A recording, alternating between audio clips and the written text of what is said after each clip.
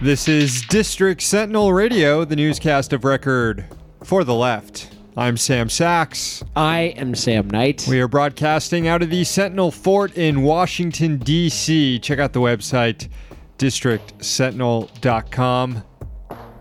While you're on the web, check out our Patreon, patreon.com/districtsentinel. Subscribe. You get the newscast every Monday through Thursday, and you get your own poem written for you and read on air. We're going to read a haiku later in the show today. So after we went off the air yesterday, there was a big kerfuffle in the House. Democrats tried to and did pass a resolution condemning Trump's racist shit over the last few days. The stuff he tweeted and then backed up in IRL. In IRL, what am I, 48 years old? in real life. At his press conference. Attacking the squad, racist attacks, saying they should go back to their home countries. Anyways, Republicans said that Pelosi went into the speech condemning Trump for being a racist. And Republicans said that was against the rules, and they're actually right. There are really dumb, arcane rules that govern debate in the House that prohibit lawmakers from personally insulting the president, like by calling him a racist. I mean, it's not so much a person. It's not an insult as so much describing what he is. But that's like one of the examples in the rules is that you cannot call the president a racist, even if he is a racist. I guess it breaks decorum and mustn't break the decorum. So there's like a big back and forth, and Republicans tried to have Pelosi's speaking privileges stripped for the day, and then Democrats voted to reinstate her speaking privileges.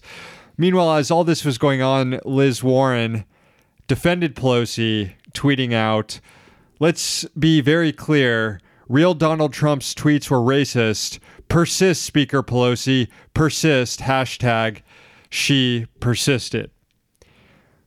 Well, I regret to inform the senator from Massachusetts that Pelosi did not, in fact, persist. In fact, Pelosi was never really persisting or resisting or anything.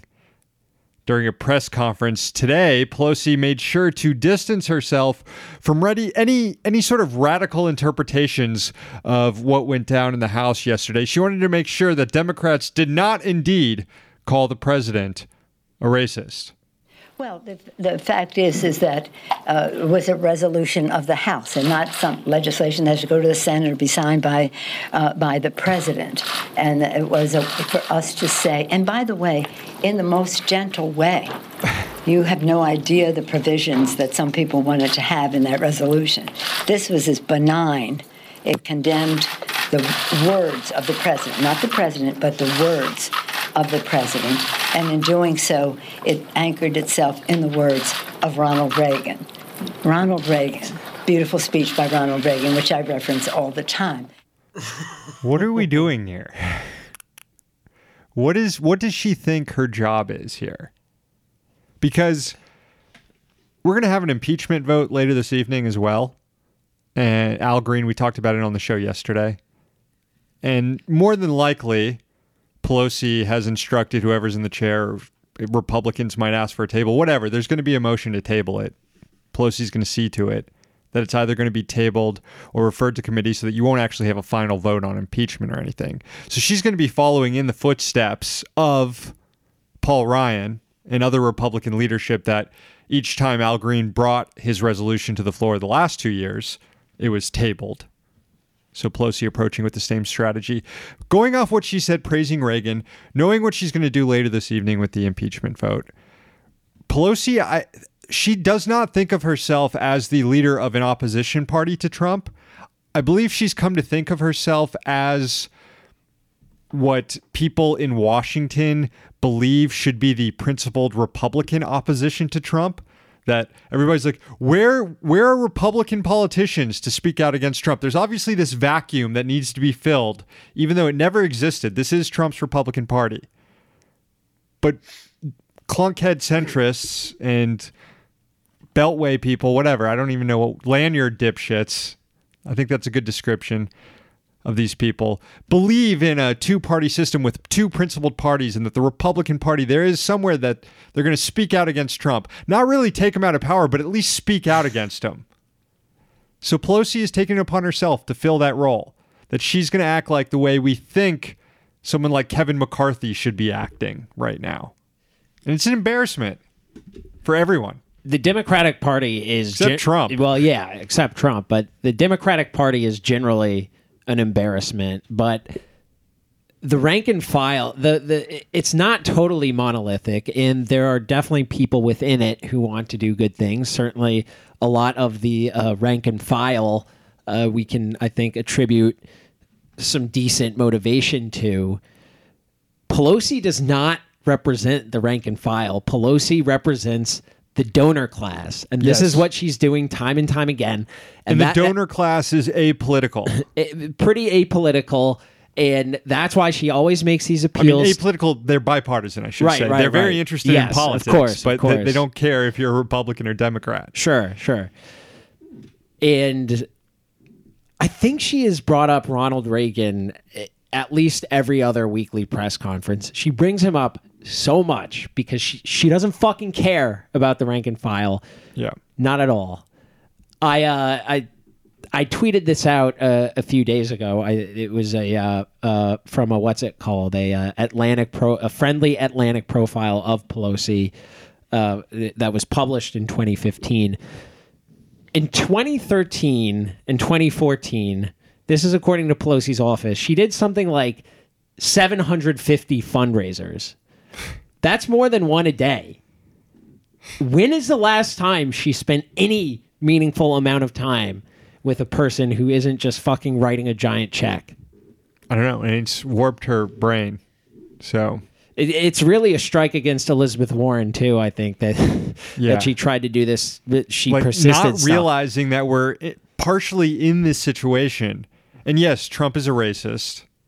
But I don't think Trump would be going on this racist tirade against very popular members of Congress, for very popular members of Congress, had Pelosi not started this. Of course not. And we see... The timing of this is important here. And as we saw yesterday, Trump is fucking using their bullshit poll numbers that they selectively released, and he's using that against these same women, paired with these same racist attacks, that building off of an attack that came from dim leadership. So read the room better, Elizabeth Warren. And I get that a lot of this is sort of inside baseball at this point, like how the party should deal with impeachment or punishing the White House when they are a minority and the Republicans control the Senate and everything. But I don't know, this is extremely demonstrative of how the Democratic Party operates in our two-party system and what complete failure it's become. And also, Pelosi does have to run for re-election. So we should document all these cases in which she's been completely awful in her job as the leader of the Democratic Party in Congress, leading the opposition to Trump. She needs to be held accountable for it, and one way that can happen is she can be voted out of office. She can, and she should be, and she needs to realize that impeachment is definitely not insider baseball, even if some of the procedural stuff is. But in an impeachment inquiry, he's obviously not going to be removed from office by the Senate. Although I say obviously, you're not. Who knows what's going to come up in the impeachment inquiry? But whether or not he gets removed by the Senate, the inquiry numbers is like it impacts the what comes up in the inquiry impacts the public perception of Trump, which is why we're getting nervous about or why we're seeing higher approval rating numbers, because Nancy Pelosi is refusing to go after this dirt. And I don't mean dirt in a derogatory term. I mean dirt as in like he's doing crimes. Let's investigate them. Yeah. Some somewhat good news here, I guess. Jesus. The bar for what passes as good news now is pretty low. Politico reporting that Trump is allowing Rand Paul to sit down with Javad Zarif, Iran foreign minister, in hopes of settling tensions. Zarif in the U.S. this week at the United Nations. much better than John Bolton taking the point on Iran stuff. If dumbass Rand Paul is leading it, I feel at least a little bit better about it. Goes to show you, though, that you can be anti-war, you can try to push for peace, and still be a complete right-wing dipshit. Yeah. Yeah. This is good news, though. I mean, Rand Paul, obviously less hawkish than other wings of the Republican Party. But I also have to admit that when I heard this story, I thought, oh, God, what sort of libertarian dipshit thing is Rand Paul going to say to Javad Zarif that's going to get his ribs broken this time? Rand Paul made the pitch for himself to be this kind of emissary while he's with Trump on some golf trip last week. I love that Rand Paul just grovels in front of Trump and goes on golf trips with him after just being completely insulted by Trump for months during the Republican primary. It's truly weird, Rand Paul. Wasn't Lindsey Graham on playing golf with them at the time? So he probably heard Rand Paul say, hey, send me to talk to Zarif, and got super pissed at that. So fuck you, Lindsey Graham, you goddamn missile horny asshole. It's Wednesday, July 17th, 2019. Here's the rest of the news. Federal prosecutors have wrapped up their probe of the Trump Organization for allegedly violating campaign finance law. The end of the probe was signaled today by a district judge's order in Manhattan. The inquiry centered around hush money payments to adult film actress and ex-Trump lover Stormy Daniels. They were famously made through Trump ex-fixer lawyer Michael Cohen, who has already pleaded guilty to violating campaign finance law for orchestrating the payments to Daniels and another woman. No one at the Trump Organization is being charged, but that doesn't necessarily mean the end of trouble for the president. Today's court order pertained to a request to unseal files in the case. Government lawyers were seeking redactions that were denied by District Judge William H. Pauley. In his order, Pauley ordered the government by tomorrow at 11 a.m. to release the investigative materials, quote, unredacted in their entirety, blacking out only the names of cops and people who did business with Cohen's taxi medallion business. In other words, if prosecutors relied on the theory Robert Mueller also used in his investigation that you cannot indict a sitting president, we could know that by tomorrow morning.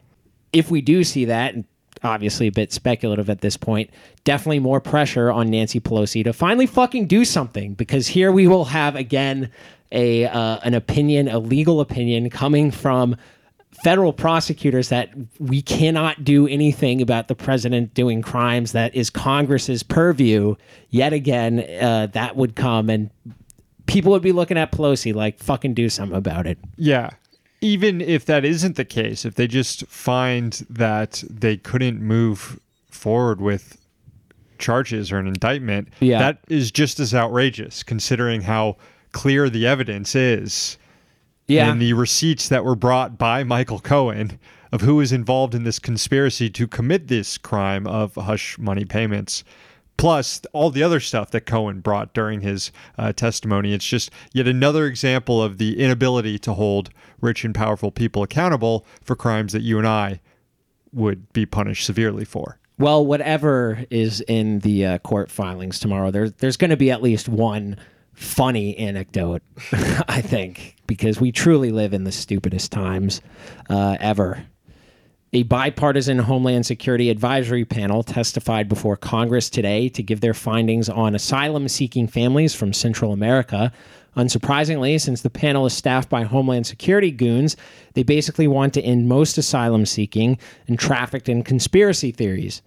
On the findings, the panel complained how families remain in the U.S. without authorization after losing their asylum case, making no note that these rejections have risen sharply under the Trump administration, as if the problem is with the claimant and not the rejections. Predictably, the panel also addressed what they described as a pull factor, the supposed permissiveness of U.S. immigration law. It totally ignored the push factor, maybe because the United States is responsible for propping up corrupt governments in Central America, a shameful tradition that has been going on for well over a century. The war on drugs has also added a twist to this awful dynamic, fueling gang violence that forces families to seek asylum here in recent years. But there was no mention of that from the bipartisan Homeland Security panel, nor was there a recommendation to increase the number of visas granted to people in failing Central American states. It's almost as if Homeland Security does not actually care about migrants making a dangerous journey, even though they complain about it all the time and say, even though they use it all the time to justify their draconian policies. As noted, the panel is recommending a total clampdown on asylum seekers. It wants Congress to pass a law reversing the Flores legal settlement, which puts a 20-day limit on how long children can be detained with their parent or guardian, which, by the way, seems to suggest they want to detain families indefinitely. Lord knows how long they'll keep them detained. The panel also called for biometric examination of children so DHS can determine if they are brought by their own parents, which already sounds a little bit creepy on its own, but even more creepy, it cited a conspiracy theory to justify the recommendation, citing, quote, the recycling of children at the border. The theory here is that smugglers are using the same kids over and over again to help adults exploit U.S. immigration law and sneak into the country. But BuzzFeed found DHS officials were only able to point to one case where recycling allegations or an investigation was even made, and that theory was floated last September by then DHS Secretary Kirstjen Nielsen. Despite this, here's some of the Senate testimony today from Jason Ahern. He is a member of this bipartisan DHS panel.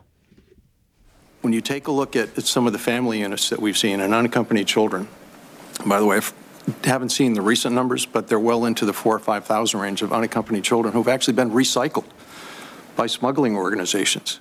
Now, unsurprisingly, these numbers appear nowhere in the panel's written testimony, which is the written report. So I don't know where the fuck he's getting this from. It sounds like he's just making it up. Yeah. Hopefully no one was paying attention or recording this or anything on camera. Bolstering Ahern's sleazebag credentials, he worked for Border Patrol for 33 years, eventually going through the revolving door to become a Homeland Security profiteer.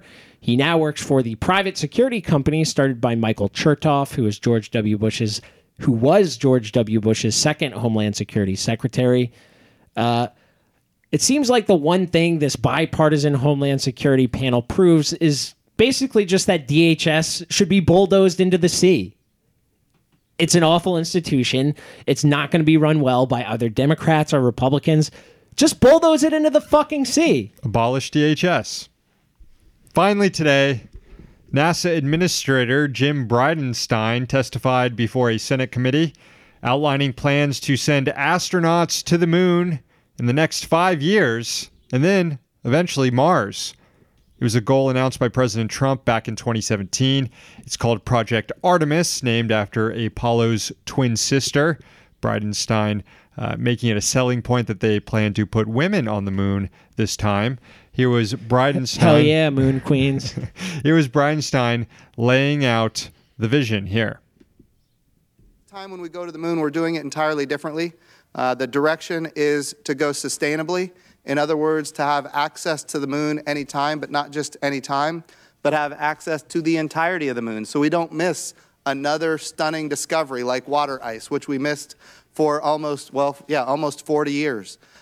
So we want to go back to the moon sustainably. We want to have access to all parts of the moon anytime we want. And of course, we want to use this as the proving ground. It is, I want to be clear, this is the proving ground. It is how we learn to live and work on another world using the resources of that world so we can, in fact, take that technology, take that capability to Mars. I mean, that sounds badass. I'm all about that. Going back to the moon. I remember growing up as a kid. I grew up an hour away from Cape Canaveral, so I was a space boy. I'm still a space boy. I love watching space stuff. So I wanted to watch the space hearing today, cover the space. But I remember it not making sense that, we went to the moon like 20 years before I was born, and now we just orbit around Earth. So yeah, we should be going back to the moon, then going to Mars, be on the moon by 2024. That all sounds tight, except listening to Bridenstine explained who exactly we're relying on to get to the moon doesn't exactly inspire confidence. We're relying on Elon Musk and Jeff Bezos this time, and other corporate space outfits that have been awarded more than $45 million to develop the vehicles that will take humans to these other worlds. Here's Bridenstine again. When you take a look at some of the family... What we lack right now is a lander. The United States of America has not had a moon lander since 1972, the last time we landed on the surface of the moon. That's something that we need to develop. Of course, we have commercial partners that they've been investing their own money. That being said, it's not cheap to build a lander. And of course, they're looking for support from NASA, and we want to be that support. We believe doing a public-private partnership is an important thing. Boo. And at the end, with a public-private partnership, they will be able to have customers that are not NASA. Oh, so going to the moon is nothing but a giant marketing campaign for Jeff Bezos and Elon Musk to get customers beyond NASA so that they can get into space tourism. I have a condition that causes me to boo whenever I hear the term public-private partnership. Yeah. Look, I'm not confident Elon Musk gets us to the moon in the next 5 years. I'll be happy to eat my words on this. And if I do, let's hope Bernie Sanders is president. He should be president when we're back on the moon, I feel like. I got to be honest. I don't want Elon Musk to be successful. You're right. I just want us to be back on the moon, but without Elon Musk and Bernie president. Yeah, no, that is something to want for sure. I'm just saying, I also want Elon Musk to fail at everything he does. Yeah. Another issue raised during the hearing, a problem that's more down to earth.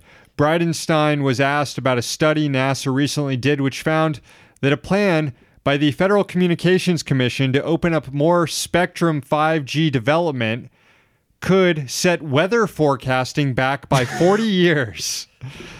Amazing. So this is pretty complicated stuff. I'm not going to pretend to know how it works, but essentially, FCC Chairman Ajit Pai announced a plan to expand 5G coverage in the U.S. by auctioning off parts of the 24 gigahertz band to telecom companies. There's all these spectrum in the air. Spectrum bands. Yeah, and you auction them off for development for Wi-Fi and other things, and radio wavelengths. Yeah, or whatever. So Ajit Pai wants to open up this new band for 5G development.